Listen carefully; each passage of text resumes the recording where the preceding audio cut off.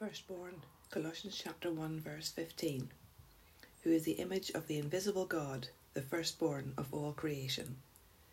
The Lord Jesus Christ is the image of the invisible God.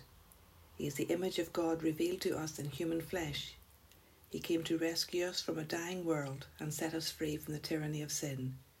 He shows us God because he is in all his being God, but also revealed in the mortal flesh that he forever bears on our behalf. He shows us the character of God and the being of God in his majesty, power and revealed dignity in the God-man.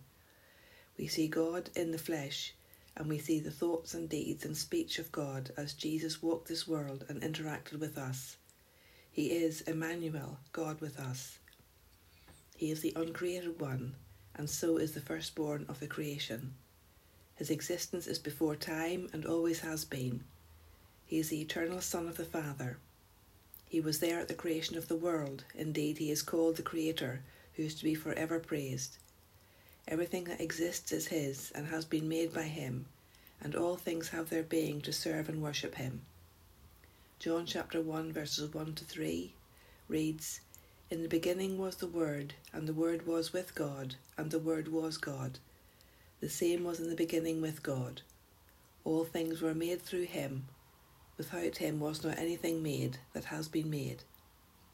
Jesus is the eternal Word and is exalted high above all the creation as its Lord and God.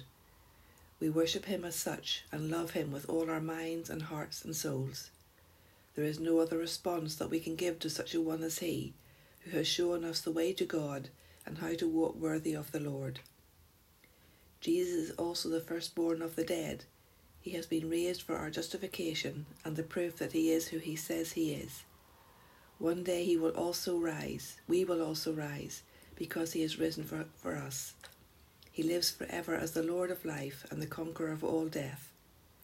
Revelation chapter 1 verse 5 reads, "And from Jesus Christ, the faithful witness, the firstborn of the dead, and the ruler of the kings of the earth, to him who loves us and washed us from our sins by his blood."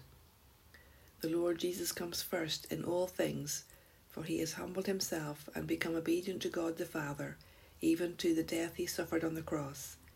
He is the first and the last, the beginning and the end.